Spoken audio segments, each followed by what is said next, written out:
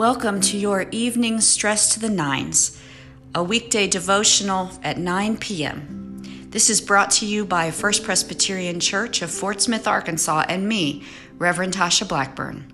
Welcome.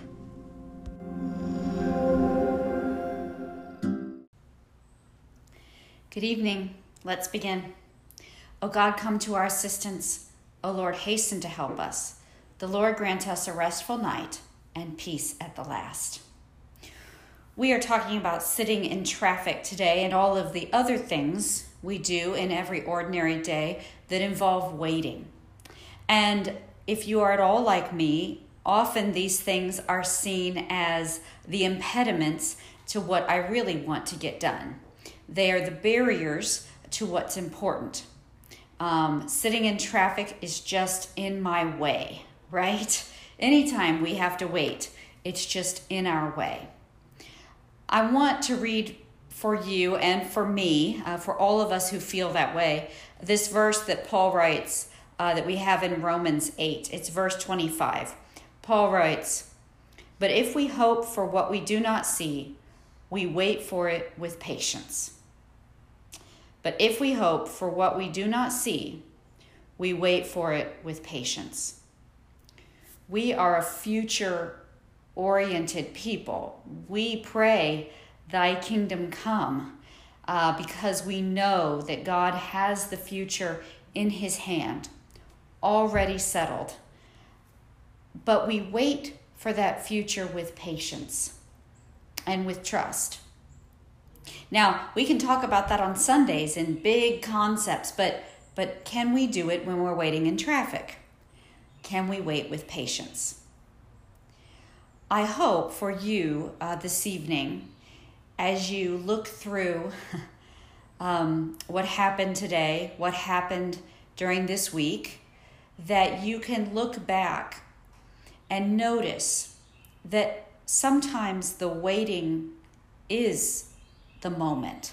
Sometimes it's in the waiting that God gives us the gifts we need. It's like we've all been watching the earth the last few months and it just sat silent for a while, and now it's teeming with life. It was not waiting in vain. Those fields, that grass, those trees, there's a lot that's happening in the waiting, and that's true for us as well. And so can we, as those who hope for what we do not see, can we wait for it with patience, knowing that God is at work in all things, even in traffic? Let's pray. Lord, we are grateful for those times when we are forced to stop. We are even grateful for those times when we are forced to wait.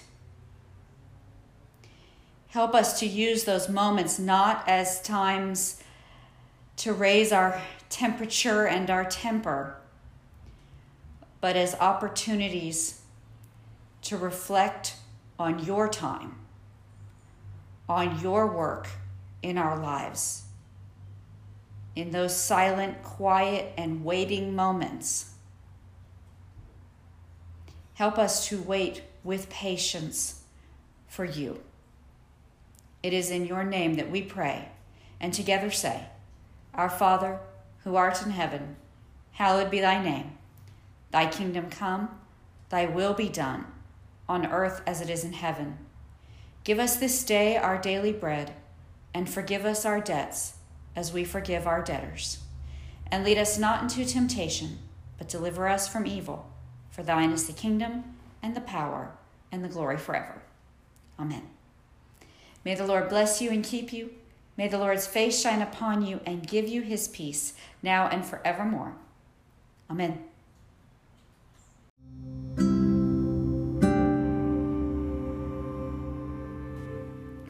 I hope you enjoyed this evening's devotional. These devotionals are also offered at 9 a.m., led by the Reverend Philip Blackburn.